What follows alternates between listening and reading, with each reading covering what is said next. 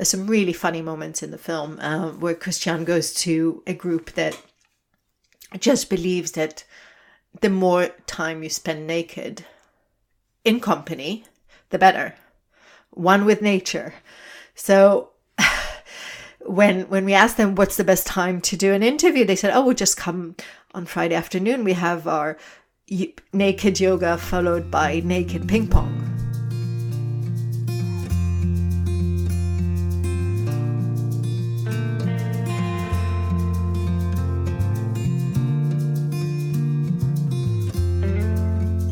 Welcome to Zestful Aging, where I interview thoughtful, inspiring, and influential guests who are changing the way we think about what is possible in our lives, especially as we age. I'm your host, Nicole Christina, psychotherapist and fellow Zestful Ager, and I love to hear from you, my listeners. Please leave me a comment on zestfulaging.com. Our music is courtesy of Judy Banker. She was also a guest on Zestful Aging. It's off of her CD Buffalo Motel, and you can find out more about her on judybanker.com. I know that everyone is feeling really stressed and anxious right now. We're all unsettled and feel out of control.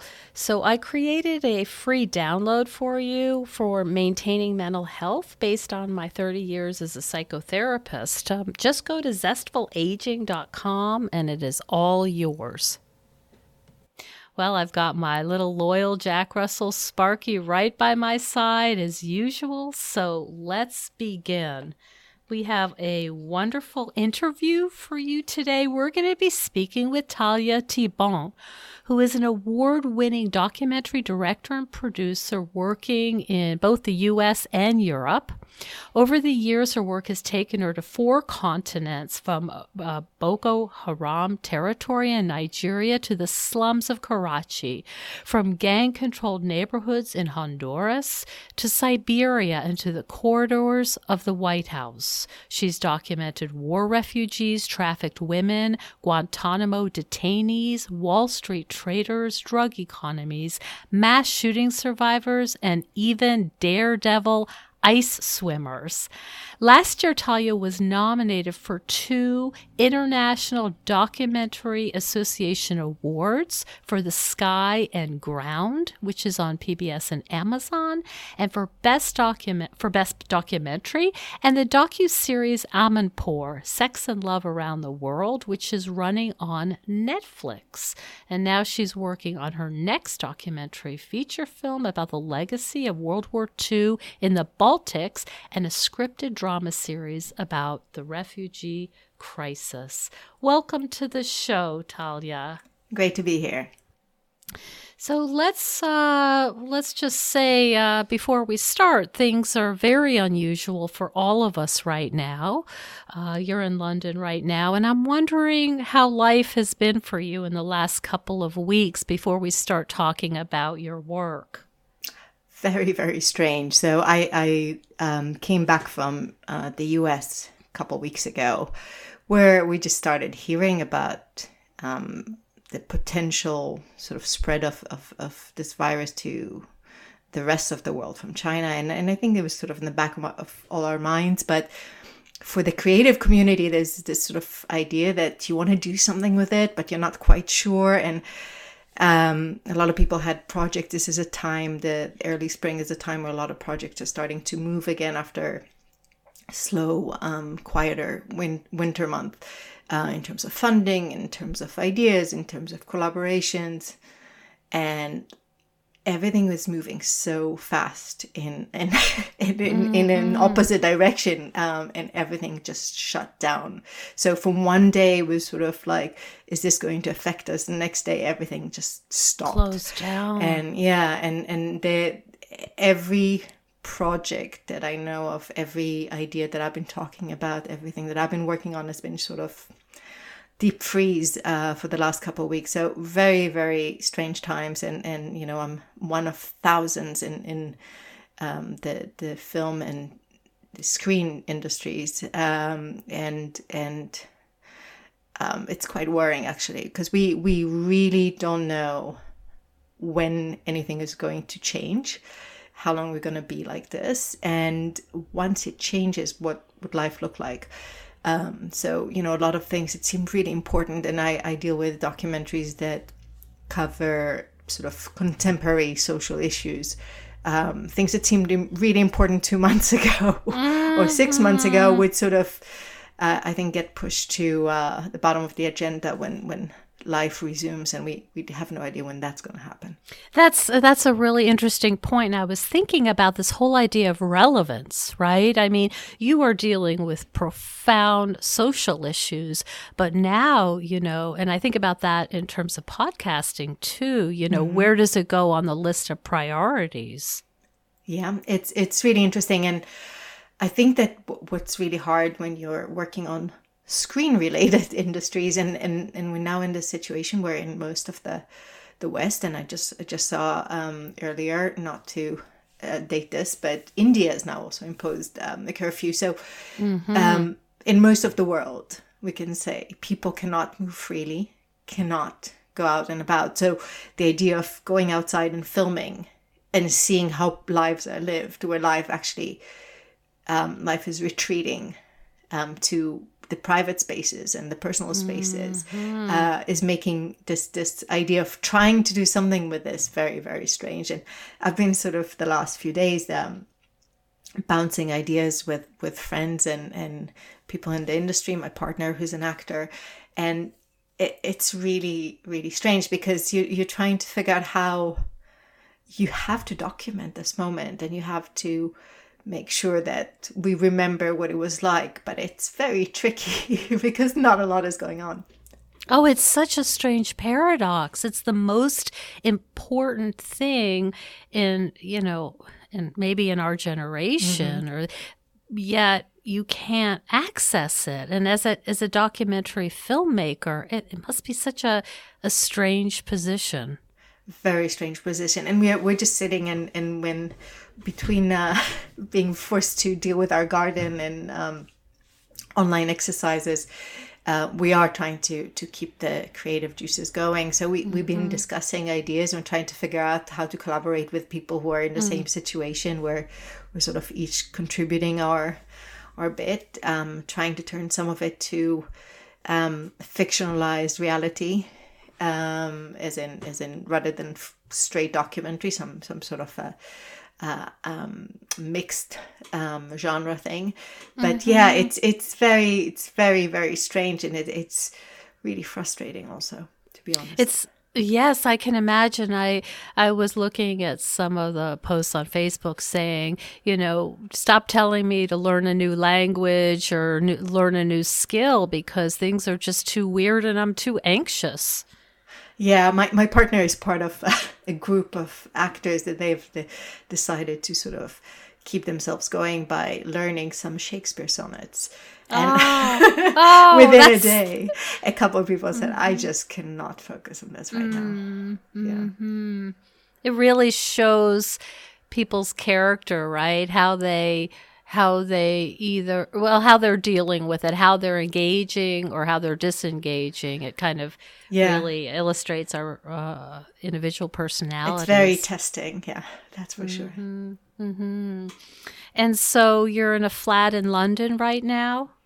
Yeah, in our house, which has a nice garden, which means that we get a bit more fresh air than others. So we're very lucky that way. And so that's something that you're doing to keep your mental health yes, we set up a full agenda, a little bit like the way you deal with kids. Yes. We make sure that we start the day together with a movement class called Gaga. So we're doing that at 7 a.m. Online with another 500-600 people from all over the world, which is great and a great way to start the day. And then we try to take a quick walk around the neighborhood before we get stopped. We are still allowed to do this. Make a little breakfast, and then we try to really spend some time on our creative issues and try to work out some ideas alone together. Talk a little bit about it. Just trying to really make sure also that the anxiety that is in the air is not taking over our lives. So we try to also, like I said, exercise. We moved to a house which has a garden with a great potential. And this is the time to take over. Yeah, perfect. I just the spent garden 2 hours is calling doing you. that. Lovely. So I think what you're saying, Talya, is you're being very intentional about how you spend your day. Exactly. Yeah, we sort of it's very easy, and especially, again, dealing with kind of current issues in my nature is what I do also for a living. So I'm curious about what's going on. I want to learn more, and I want to read more, and I want to get more information. What's going on in India, and how are things? I'm originally from Israel, so how are things back at home, and how are friends in another time zone doing? And in a way, kind of try to keep that under control, and sort of creating also some space that is not just consumed by this weirdness is, I feel, quite healthy for me. That sounds very impressive. Do you think about some of the people that you have studied and worked with over in the world over the years? Are you thinking about any in particular and how they may be affected by the pandemic? Are there any groups that? Yeah. I have to say that a big chunk of my time in the last few years have been preoccupied by working on refugee issues and documenting refugees in different parts of the world. I got my film Sky and Ground covers one family of 3 generations, and I got quite attached to them. So even though we've been, was it like 2-3 years almost since we finished filming, not since we finished the film, but we're still quite close, and being displaced and then having to deal with this on top of it seems to me a huge challenge. So I'm quite, I try to keep up with them on WhatsApp. One of them is pregnant. Try to hear what are they worried about. It's hard to be in it's one thing to be in your comfort zone and dealing with this uncharted territory, but it's, I think, tripling the anxiety when you're not at home and you're sort of in a temporary status in another country where the language, you don't have it down exactly, so you can't understand every speech and every interview and the news. You can completely get what is going on. So I'm thinking a lot about them. I had also Sky and Ground screened a few weeks ago here in London. We're still screening it, especially in one of the things I like, in front of groups of asylum seekers and refugees. And it was a charity, but the charity invited a lot of refugees, and I've been keeping in touch, and it seems like they're more anxious than many of us. And I think one of the reasons is this sort of idea of like being displaced and not being in your comfort zone to begin with, and then having this situation on top of that, which is very, very strange. So on one hand, I'm thinking, oh, they've seen everything, but it doesn't work like that. It's just, so those are the groups that I'm sort of thinking about. I'm also thinking about elderly people, which seem to be sort of the most vulnerable in this current crisis, but also in some ways, and looks like some difficult decisions are going to be made in some places where like their lives seem to be, not considered as important as others. So that's a really hard thought to bear. So the ageism, you're talking about marginalized people, groups of marginalized people becoming more marginalized when there's less resources.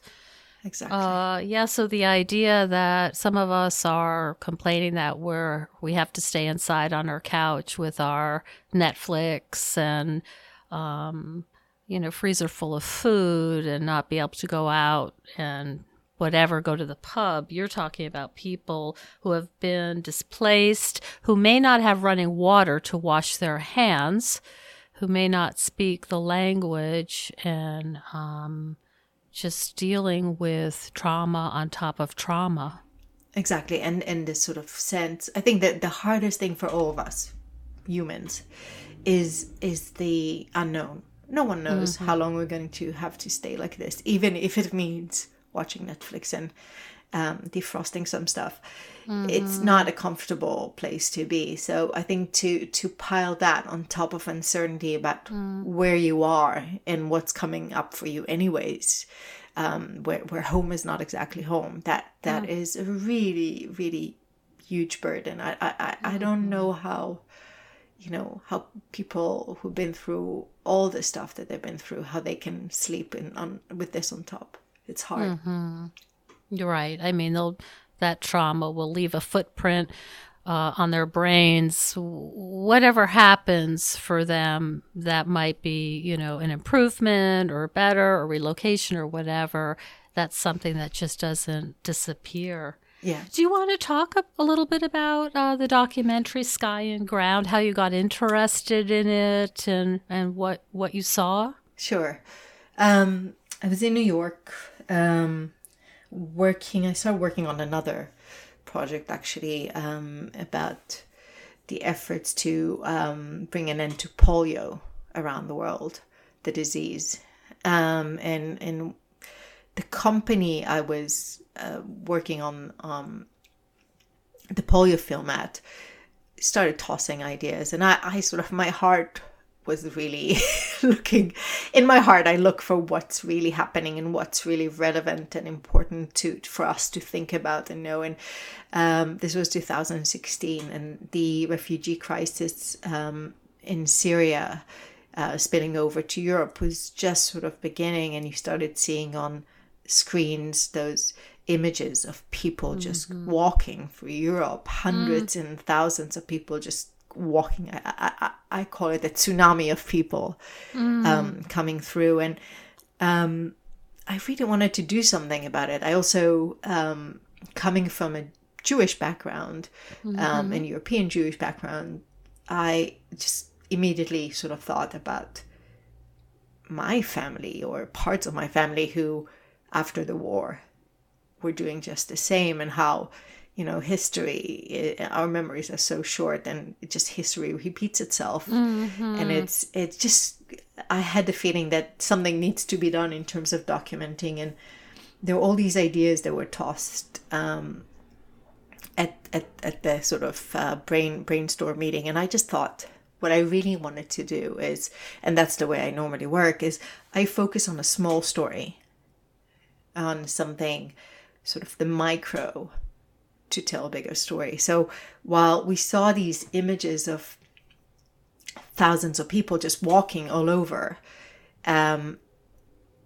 we didn't know who they were, what they left at home, what did their house look like, who's waiting for them, is anyone waiting for them, are they walking together, did they leave someone behind, all those kind of questions. And I thought that the best way of bringing that reality of being displaced, of being without a home, is to find a story, one story where I can sort of zoom in on and really stick with.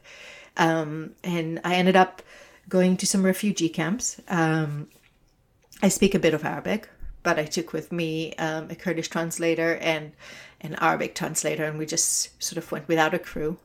And I said, let's go, you take this side, I take that side. Let's talk to people.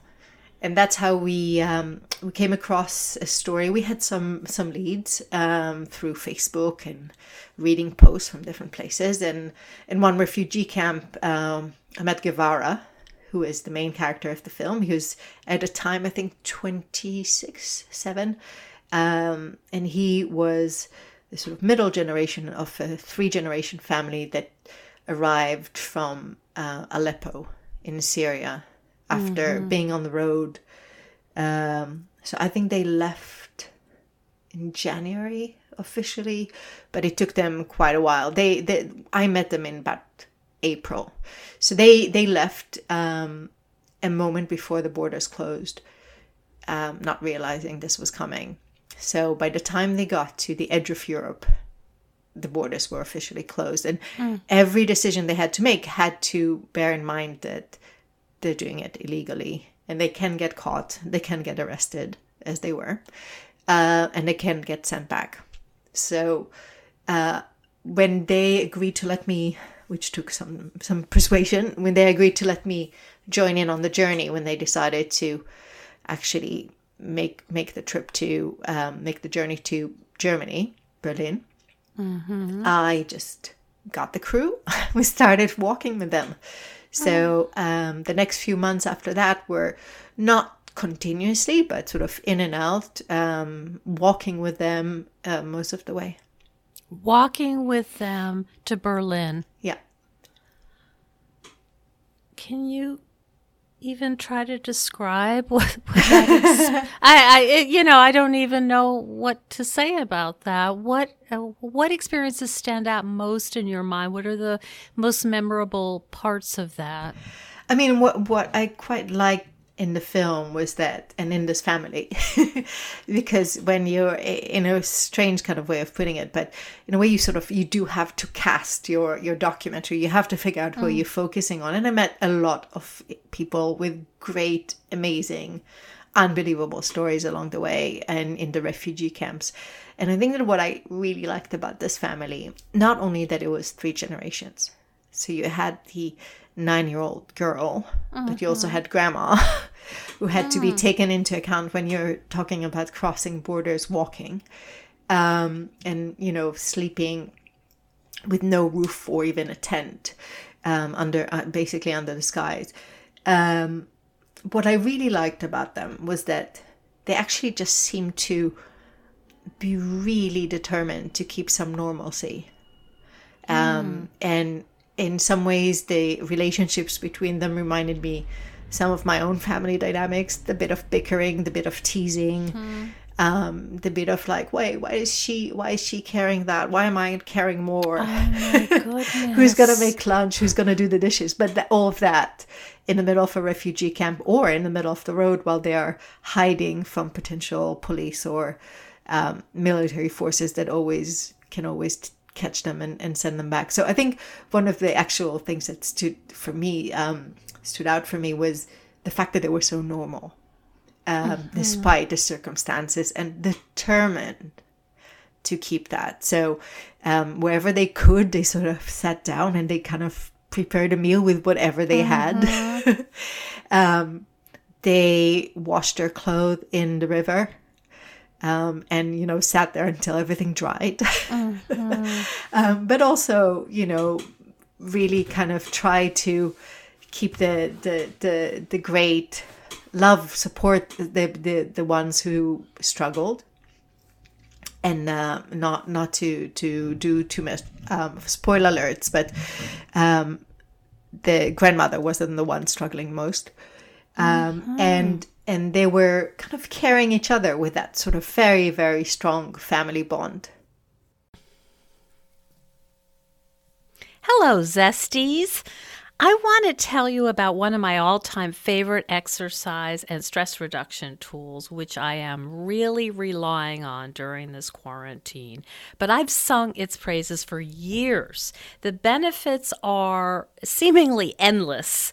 It's great for toning and strengthening muscles. It improves your lymph system, your metabolism. It helps with joint pain and balance. And it's even used by NASA astronauts because it's such an efficient way to exercise. And if you're older or you're worried about your balance, you can order a stabilizer bar to hang on to. I'm talking about my NEDAC Rebounder mini trampoline. I put on my music and I have my own dance party. Because for me, exercise needs to be fun and invigorating. Otherwise, I don't want to do it. Now is not the time for the philosophy of no pain, no gain, because we're in enough pain. This is a way to feel good and energized and have fun. It really does help mood as well. And I like that NEDAC is made in the USA and it is really solid.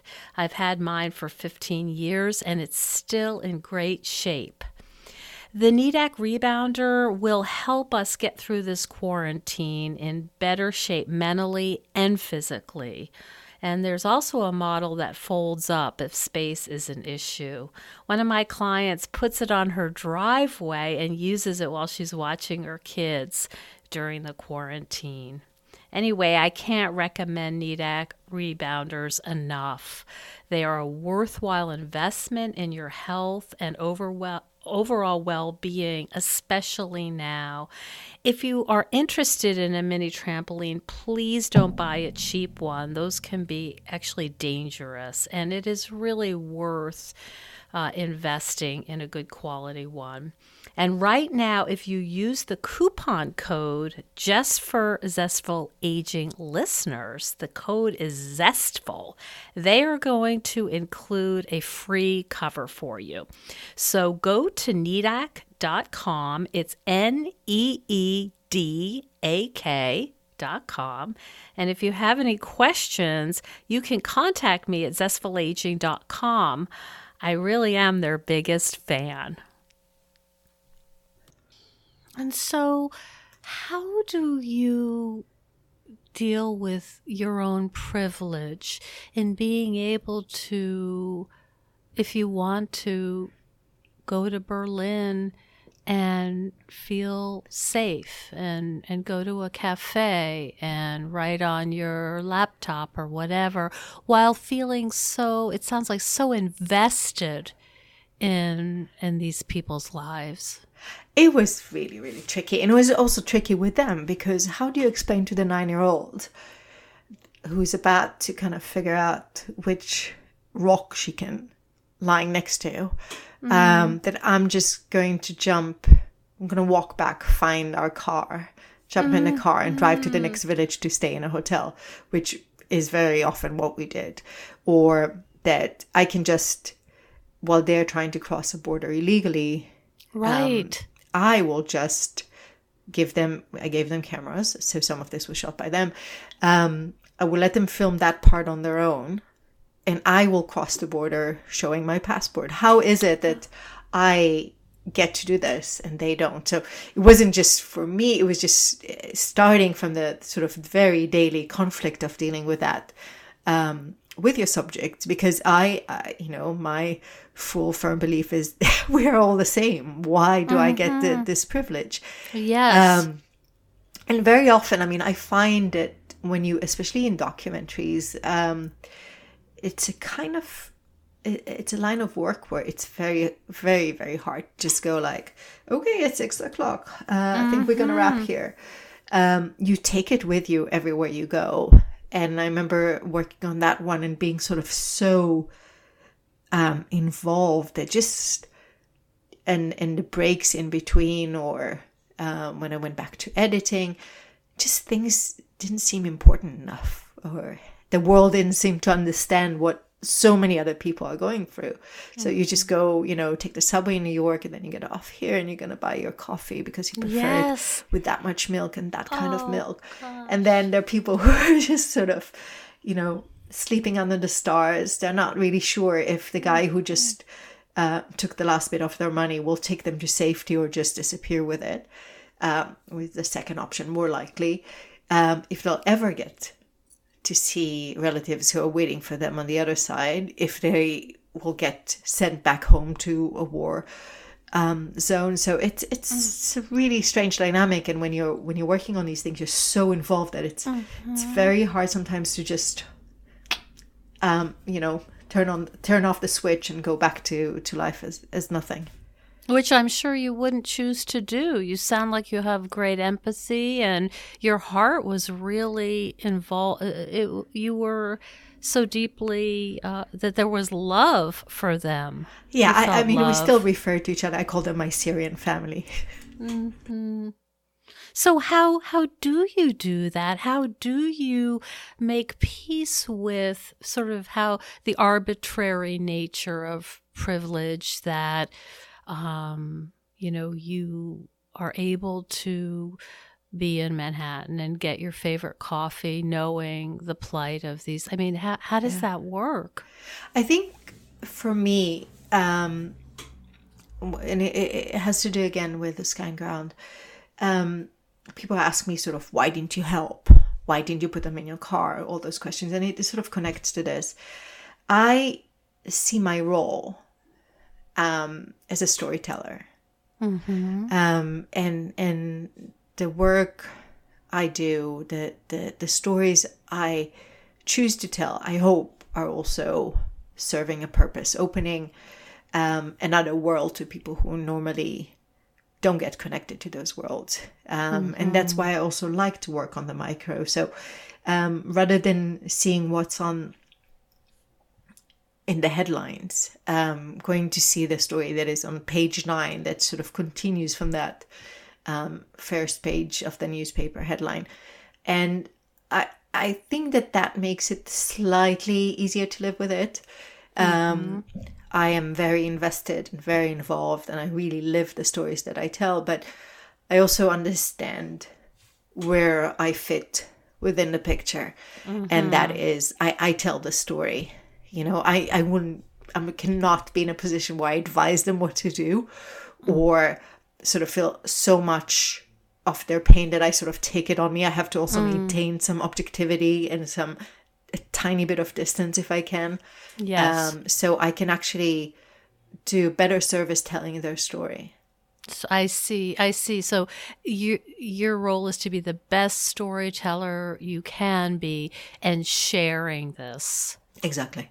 I see. And so I would think that with your Syrian family, it would be quite a bit easier to become attached and to feel this deep empathy than perhaps some of the other subjects, like in Honduras with the gangs or in Guantanamo with the detainees. How does it work when you're studying and you're filming and learning about people who do criminal activity or violence? Yeah, I mean, it's really interesting because learning, I mean, Honduras was both sides of trafficking, to learn about that. And it was quite interesting because you first meet the sort of the victims of it, who are women who got trafficked, who ended up in really bad situations and sort of got kind of cheated into getting trafficked, not even completely aware of what was going on. But then you meet the other side, which is the traffickers. And in some ways, it's this fascination with how people become like that, how they cannot see that they're dealing, especially something like human trafficking, how they cannot see that they're dealing with people who are just like them. And it becomes, for me, again, I retreat to this idea that I'm a storyteller. So it's the curiosity, it's the questions that we all just want to know. How does one become a human trafficker? And at what point does he not see this 19-year-old girl as his sister, but as someone he can make money off? It's an object, they're becoming objectified. Yeah, and when it comes to drug economies or, and some of the people we met in Africa, I think you try to, I don't take a position. I just try to tell those stories. And I always find that if you just listen to what they have to tell you. I remember I made a film for a series called Drugs, Inc. About the sort of drug economy, which means the different layers of drugs and how they're being handled in Colorado. And I interviewed a 13-year-old, pretty tough, pretty scary drug dealer who was dealing with like cocaine on a kind of big criminal level. And I was just fascinated by how does a 13-year-old get to even start thinking that way of themselves. That's right. As, growing up, what it's like to grow up to be that. What's the background? What does she want to do if she wasn't doing that? So I just kind of, I think I find myself, maybe it's a way of protecting myself from getting too deep into that, is sort of helping using myself as a sort of vehicle for them to tell their stories, because you would probably not meet them on the streets of New York, on the streets of other places. I'm quite attracted to stories that are less told, to subcultures, to groups that are kind of existing on the sides and margins The of fringes. society. Yeah. And so what did you learn? What do you take away from people who, like this 13-year-old or the human traffickers, what have you concluded about how they are able to get to a place where they're using humans for profit regardless of the harm involved? I think that in a certain way, we'll tell ourselves stories about who we are, why we do this, just like I was just saying what I did. Some people do see it as a survival instinct, you know, the 13-year-old that I met. When you got deeper into it, she was stuck. She was stuck. She got into it and she could get out. And a sort of a way of kind of clinging to some association and affiliation, because otherwise she was completely on her own in the world. You kind of agree to do things for the bigger guys, and you end up in that. I remember talking to this guy in Honduras, and it turned out that he was trafficked himself. So you go like, I can't, you were trafficked, and then you became. So I think, and on some level, some people just tell themselves stories about why they need to do this and how this is their only option. And for some people, at that moment in time where I talk to them, that might be the only option for them to exist. But it is an interesting sort of. I guess it's interesting also to just hear what they tell themselves and how they got there. And you know, I never go investigative to try and figure out if the 13-year-old was telling me the exact truth, but I feel like I connect enough with, and I don't judge, with the characters that I document, to be able to build with them enough trust to do get from them what they feel is their story. Yeah, it sounds like you would be a fantastic psychotherapist, because you've got this curiosity and you have this space to hear everything. And you act, you know, I'm using some of the lingo here, but sort of as a container, as, okay, tell me your story. I can hear it. And they sense that.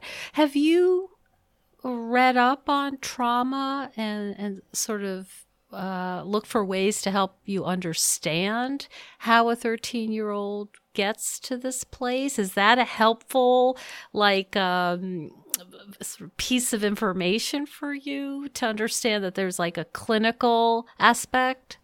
It is really helpful, and occasionally I do get to sort of the background. I mean, when not that one necessarily, but for instance, dealing with refugees, and I've done it a few times,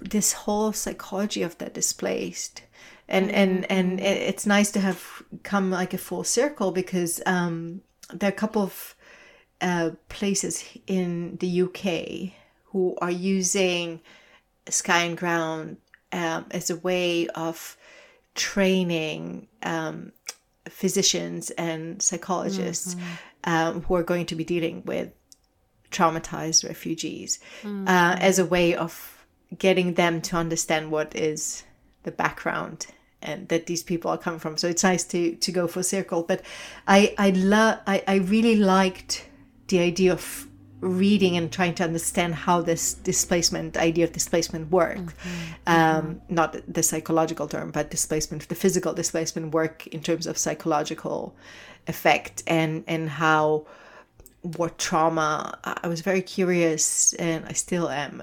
The family that I documented had, at the time, she was 9. She's now almost a teenager, granddaughter who was with them, and she was always next to Guevara, who is the leader. She watched everything, she heard everything, she was threatened, she was taken into jail overnight. How much of that do you retain? And she's now seeming to be the best assimilated of the family in Germany. Mm-hmm. And what's she going to be growing up to be like? How much of that is going to remain in her, and what's it's going to do to her as a... What's the footprint? What's the size of the footprint? Exactly. Yes. So I'm fascinated by this stuff. Yeah.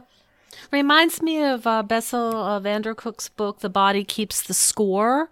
Are you familiar with that? No. Great idea, though. I think you would love it. He's a psychiatrist. I believe he's Dutch, and he wrote this book that psychotherapists use a lot. And the thing that's so interesting about it is he shows the PET scans of people who have been traumatized, so you can actually see the changes in the brain. And he consults to countries who have large refugee populations, so he can say, this is what you can expect. This is the pattern it's going to take. This is what you need to do on a policy level to help these people become whole again. Wow. Body keeps the score. The body keeps the score. We'll have a lot of time to read now. So.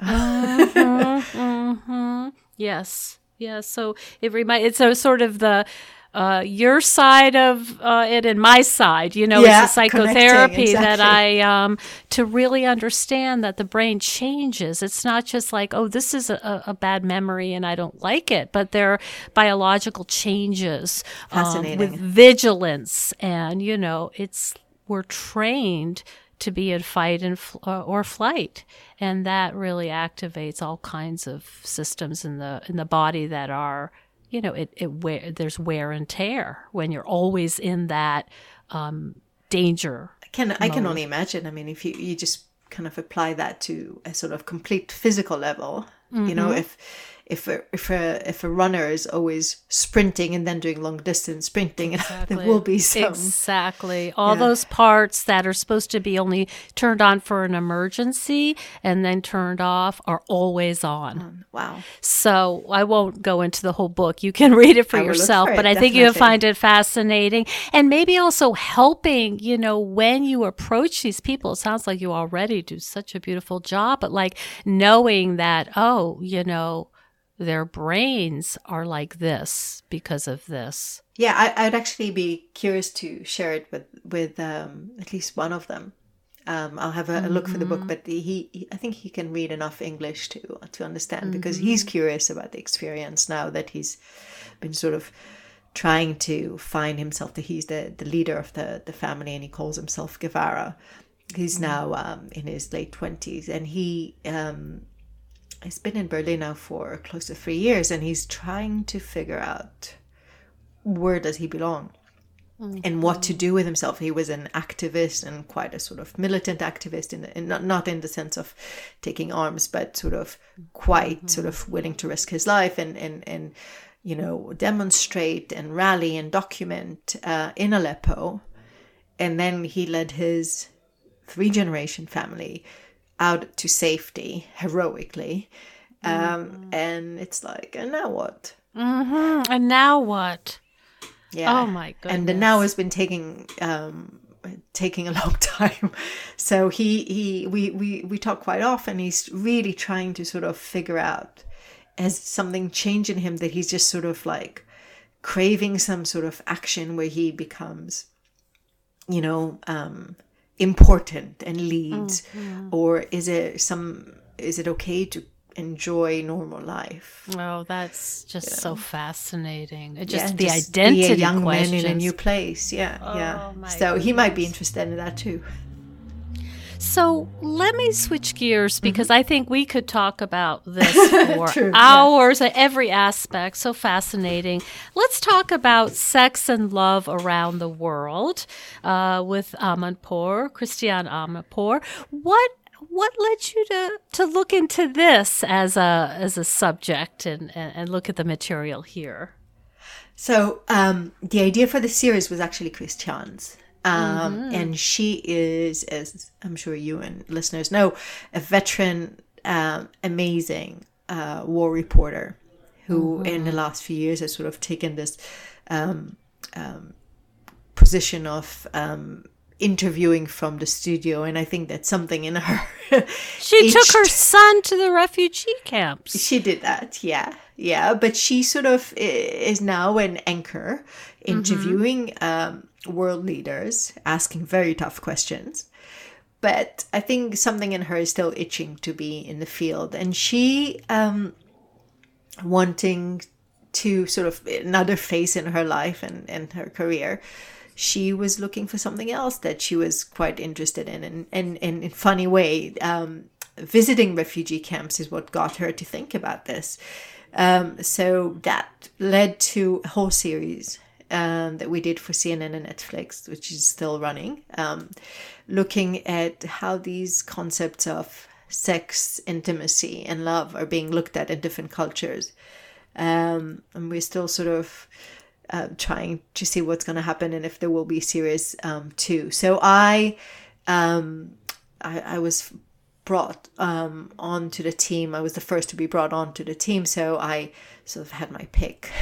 And being quite into the refugee issue, I thought it would be really interesting to look at a place like Berlin or Germany with the influx of more than 1 million refugees arriving over a little bit more than a year, coming from very, very different cultures to the one that they encountered in Germany. How do those two cultures settle those issues of sex and intimacy and love and relationship? We're looking at the German culture, which is very open, very straightforward, very easy in some ways about sex and intimacy and the expressions of. And on the other hand, you're talking to people who are coming from Afghanistan, where a woman very often had to ask her husband for permission to talk to someone else, and could not get out without the husband's permission or without a man in her company. Not to mention choosing who is her partner, what she wants to do with her life, what does she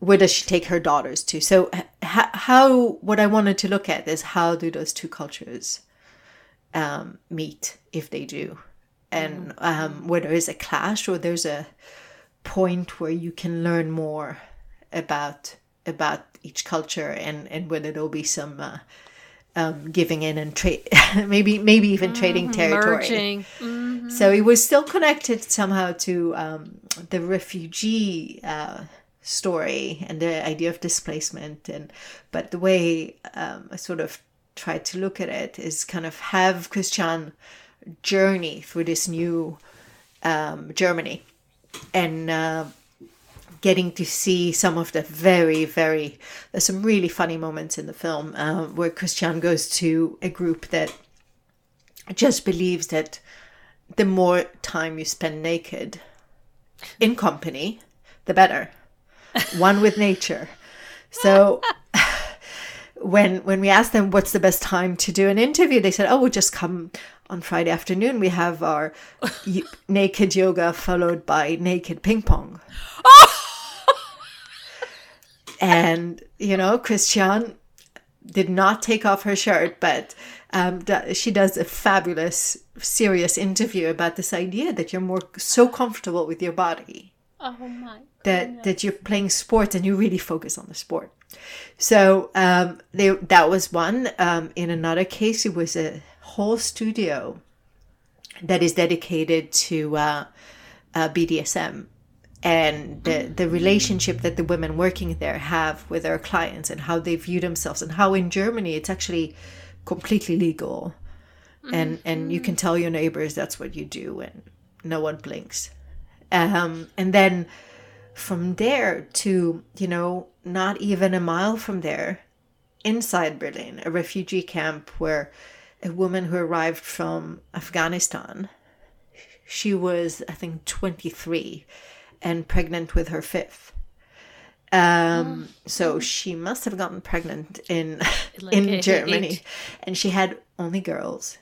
And how does she deal with what's next door. You can't stop people from, you can't stop your girls from seeing the way people dress or undress in the parks. You realize very quickly that these girls will have a very different world they're going to be brought into than the one their parents came from. And we had it was an interview with the young refugee and her mother-in-law, because I wouldn't agree that her husband would be part of it, so he would not restrict her. So the agreement was that the mother-in-law would have to sit with her.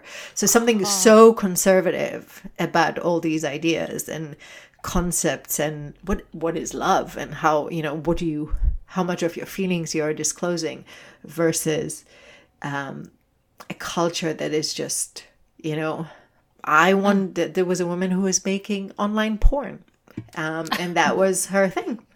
And she was having these Tinder competitions on who was having more sex. I mean, it was sort of like the most... It could not be more extreme. Yeah. It could not be. And I wonder the pressure on parents, and I'm thinking particularly moms. I could be wrong about that. But, how do you see your role now, living in a new country, in a new culture? How are you going to keep those ideals of your original, culture? It's impossible. Yeah, and I mean, I think it's a source of anxiety for a lot of them. Mm-hmm. We had one of the more interesting interviews we did along that journey was a sort of place where the two worlds met, and she was amazing. She came to Germany about 15 years ago, I think, if not longer, as a refugee from Afghanistan with her family, and at 17 she sort of left her home. She was always sort of very non-traditional and struggling with the culture she came from, and she became one of Germany's top models, and posing in a bikini and on covers of magazines, and sort of everything that is so opposed to the culture she came from, where women are covered, and dignity is if you are not showing your face, and definitely not if you're putting your workout on Instagram for your 100,000 followers. And she was fascinating. She was exactly kind of, in some ways for me, the hope, because you could see that there is a way of finding a way to still respect where you came from, but do your thing. Mm-hmm. And it's also sort of what the next generation will be looking at. Maybe not go to the extreme of putting your workout with your sports bra on Instagram, but at least they'll know that they have options. Mm-hmm. I think that. Yeah, go ahead. Do you ever watch the Netflix series Patriot Act? With Hassan Minhaj. Well, he talks a lot about what it's like to be in India. His parents immigrated, and he's Indian, and he talks about how strange it is to be born in California with these very traditional parents, and how you navigate, how you have one foot in each world, and how they were very upset with him because he was covering the Indian elections and he was being critical about it. And he showed a cut of him talking to his parents and his auntie, and them saying, "You just stick with, talking about Indian food. Nope, no more politics. No one wants to hear from you. And everyone thinks they're thinking you're white now." And he's just trying to, integrate all of these pieces. Find his place, and of course, he's a very talented comedian, and he talks about it so beautifully. Yeah, I think one even a more inspiring, or as inspiring story in that one was, and maybe that's the hope actually, was a couple we met, so unusual. I chose to end the film with them. He was a German widower in his 60s, and she was a Syrian refugee in her 50s. And she came on her own to Germany, and she was at the refugee camp, and she felt she wanted to do something to give back. So she offered what she did back in Syria and Damascus, and that was teaching English. So she, the volunteers who came help the refugees got something back, which was English classes. And that's where Klaus set his eyes on her. And she's a traditional Muslim woman. And he is a practicing Catholic. He is in his 60s. She's in her 50s. They've both had, lives before. They ended up falling in love and getting married. And they sat there with Christian and they talked openly about how they expressed their affection, how is sex, what is different about sex with someone from a different culture.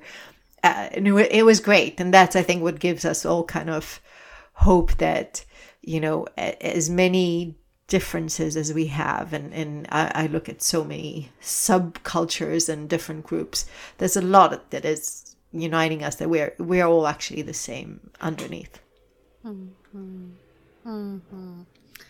That's a wonderful message for the times we are in right now. Yeah, remember humanity. Yeah. That's right. We all are susceptible to viruses, and we need each other to help prevent more illness around the world. Yeah. Talya, where can people learn more about these fascinating documentary films that you're making? So, Sky and Ground, as you said, is currently, I don't know if PBS is still making it available on PBS via the World Channel. I think they might still. Otherwise, it's on Amazon Prime. Sex and Love Around the World is on Netflix.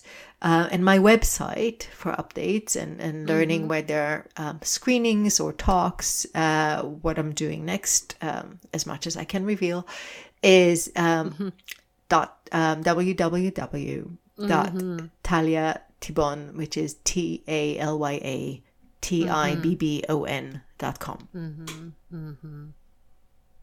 Wonderful. Well, I know what I'm doing tonight. I cannot wait to see these documentaries. Oh, amazing! I can't wait. I can't wait to see the naked ping pong yoga combination.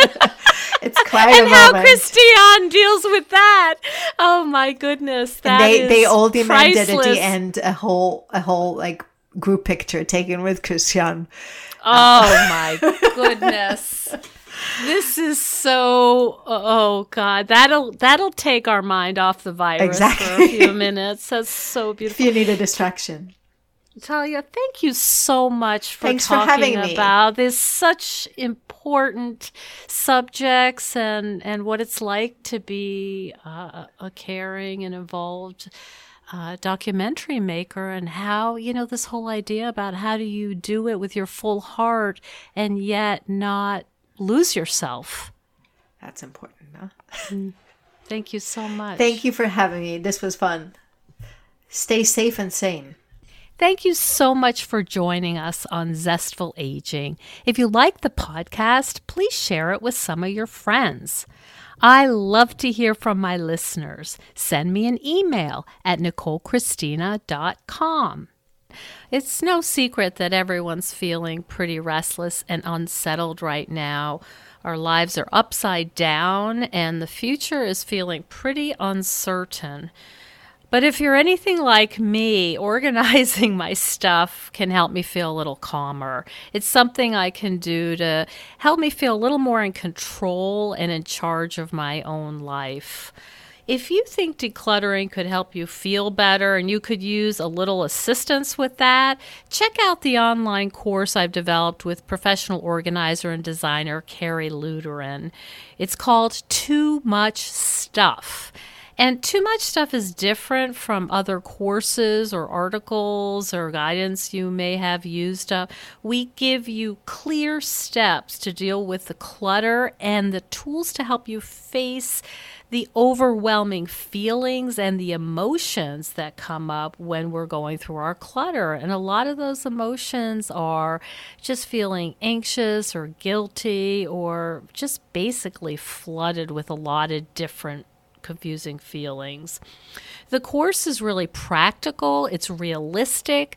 The lessons are short and punchy, and they're really manageable. We're not trying to set you up for some long, exploratory, super in-depth, burdensome experience. We want something really helpful for you right now. We all need help with our anxiety. So being surrounded by more calm and less chaos can really help. So now's a good time to clear out the clutter so we can focus on what's really important in our lives.